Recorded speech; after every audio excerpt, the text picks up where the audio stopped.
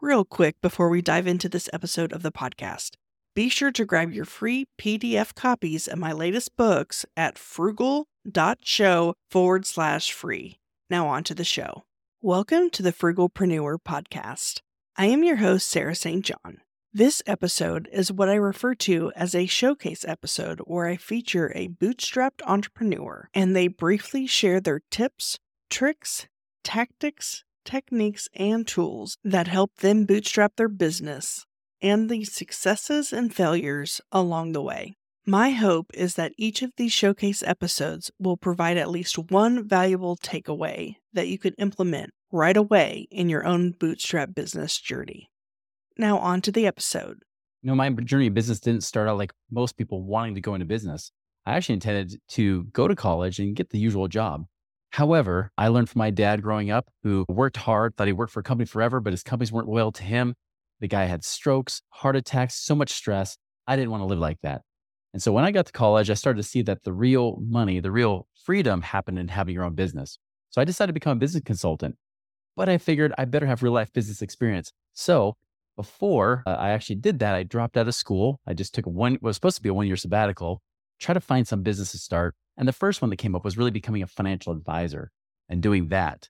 And I loved the journey so much. I loved being able to have that freedom of my own time and my own destiny so much to the point that I said, you know what? I'm going to stay this way. So I stayed dropped out, kept working as a business owner. Even when I went to look going back to college years later, it didn't even make sense. Trying to get a bachelor's when really you're making more money than most people with bachelor's or even master's degrees or PhDs. You realize that college degree doesn't necessarily equate to a whole lot, especially if it's a sociology degree. So as a result, that's how I got into business. It was kind of accidental, but it ended up being very intentional. And it has been one of the best decisions of my entire life because it's made me literally millions and millions of dollars. Here are the steps I used to bootstrap my business. Now, I initially started out really with very little cash, especially when I relaunched into a new business. So even when I went into my more recent business, Money Ripples, I really didn't have a lot of cash, a lot of seed money to get started. I had a tiny little bonus check from the previous company that had just let me go. And that's all I had. And so what I did was this, is first and foremost, I looked for ways to exchange value. I knew I had a great product, a great service that I provided for people, helping them create more cash flow, more freedom. And that was something that a lot of other business owners needed. So as a result, what I did is I actually started doing some exchanges, where I actually coached a guy, said, hey, why don't you help me develop my website? I'll coach you for free. Pretty much we just exchanged services because we knew we both saved money that way. And we did it. That's how I got my first website launched. Even with the little money I had, I learned one thing early on from a previous business is that if you're stuck with maybe $500 and a computer and that's all you have, the best thing you can actually do is go and find about 10 people in your industry, whether it be in your industry or your ideal market, your target market that you're aiming for, and take out those influencers, people that are already in those places, people that already have those kind of connections. And instead of just asking something from them, go with the pure intention of serving them. So what I did with the little money I had, I started taking people out to breakfast or lunch or brunch or whatever it might be. And I would just try to get to know them better. In fact, they were very skeptical. Many of them were. They said, okay, what do you want from me? Because they were used to people doing that. I said, no, I just want to get to know you and see if there's any way I can serve you. And I would try to listen in the conversation. I would ask more questions than giving answers. I would ask them just to see what's going on in their personal life and their business life and see if there's anything I could do to either give them knowledge and or help them with a relationship that connected them. And as a result of doing that, they saw I was so sincere in trying to create value and add value to them that they actually would refer people to me and built my business very quickly, 6 figures in the first year. The biggest failure I had in bootstrapping my business was when I first became a financial advisor full-time. This is when I used to be that traditional financial advisor. When I did that full-time, I didn't have enough cash reserves to keep me going. And that's a scary thing because the truth is when you're an entrepreneur and when it all falls on your shoulders, especially where I was providing for a family and I had no other sources of income coming in, that was a stressful time for me. I went to a mode of scarcity. And as a result, because of that scarcity, I was actually subconsciously driving people away energetically because people could sense that I was a little bit more desperate. Something just quote unquote didn't feel right about doing business with me. So I worked 10 times harder to make less income versus when I've had cash reserves in my business. This is when I've been more successful, having enough cash, knowing that I don't need that business. When I don't need the money, that's when everybody wants to pay you, right? You get to a point where either it's because you have your job on the side that helps provide enough income, and or you have enough cash reserves to keep you going for a while, and you come from a place of service, you come from a place of trying to help people.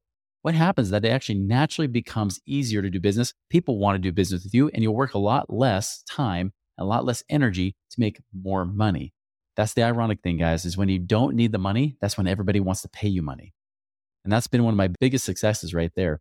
And I'll tell you, even in addition to that, I mentioned before about building relationships, taking those people out to lunch. One person I took out to lunch that actually started sending me referrals right off the bat. She wasn't the business. It was the fact that she started sending referrals and connections and even speaking engagements that got me to connect with other business coaches and people like that in that network. That within just a matter of months, I went from the new kid on the block to all of a sudden becoming the industry leader in the financial realm among these women entrepreneurs.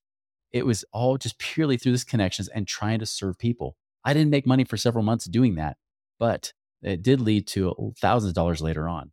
So in addition to what I've already mentioned about ways to help grow your business, even without using cash, whether it's exchanging value with other people, doing a swap of services, whether that's even just taking people out to lunch or breakfast and just getting to know them and getting connected in those things, doing networking events and things like that that's focused towards your industry. I would also add this on the financial side. One thing that I've learned is that credit can be your friend. The best time to get credit is when you don't need it. So if you're working a job right now, if this is your side hustle, get credit now. Find ways to get good credit cards with great terms. SBA loans, great thing to look at with your bank. Go with an SBA loan. Learn how to actually start to write your own business plan and things like that to secure some lower interest type of loans that way. I'll tell you, my first SBA loan I got was $25,000, and the payment, because it was pretty decent interest, was only about $140 a month.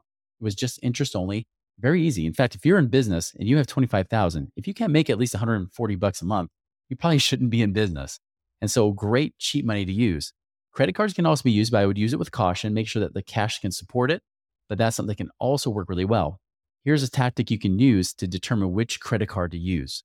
I use an equation I created back in the last recession called the cash flow index. And it's simply this. You take the balance of that credit card divided by the minimum monthly payment that it gives you, and you'll get a number.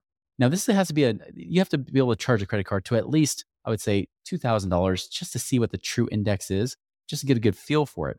But if you charge it up, if it's, say, you get a card that's $10,000, the payment's $300 a month, that's a 33 index. But if you get the same $10,000 on another credit card, but it's only, say, $100 a month, that's a 100 index. Great one to use. Use the one that gives you the cheapest payment for when you use it.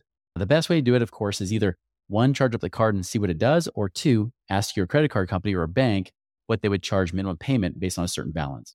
If there's anything I could really impress upon your mind the most, is simply this, and this is what changed my life in business forever, is that dollars follow value. Dollars follow the value that you create for other people. Focus instead on asking yourself how to make more money. Don't ever ask that question. How do I make more money? Stop it. People have asked it for years. It's never worked. Instead, ask, what can I do to provide enough value, service, or solve problems for people in such a way that they naturally want to pay me for that value because they know that that value is worth more than the money that's in their pockets. That's the big thing. How can you serve people, solve problems for them, or add value in such a way that money wants to be exchanged? That right there is the secret to success. That is the absolute secret to making good money in your business. And while you're doing that, of course, focus as you're building up that revenue, also focus on profitability.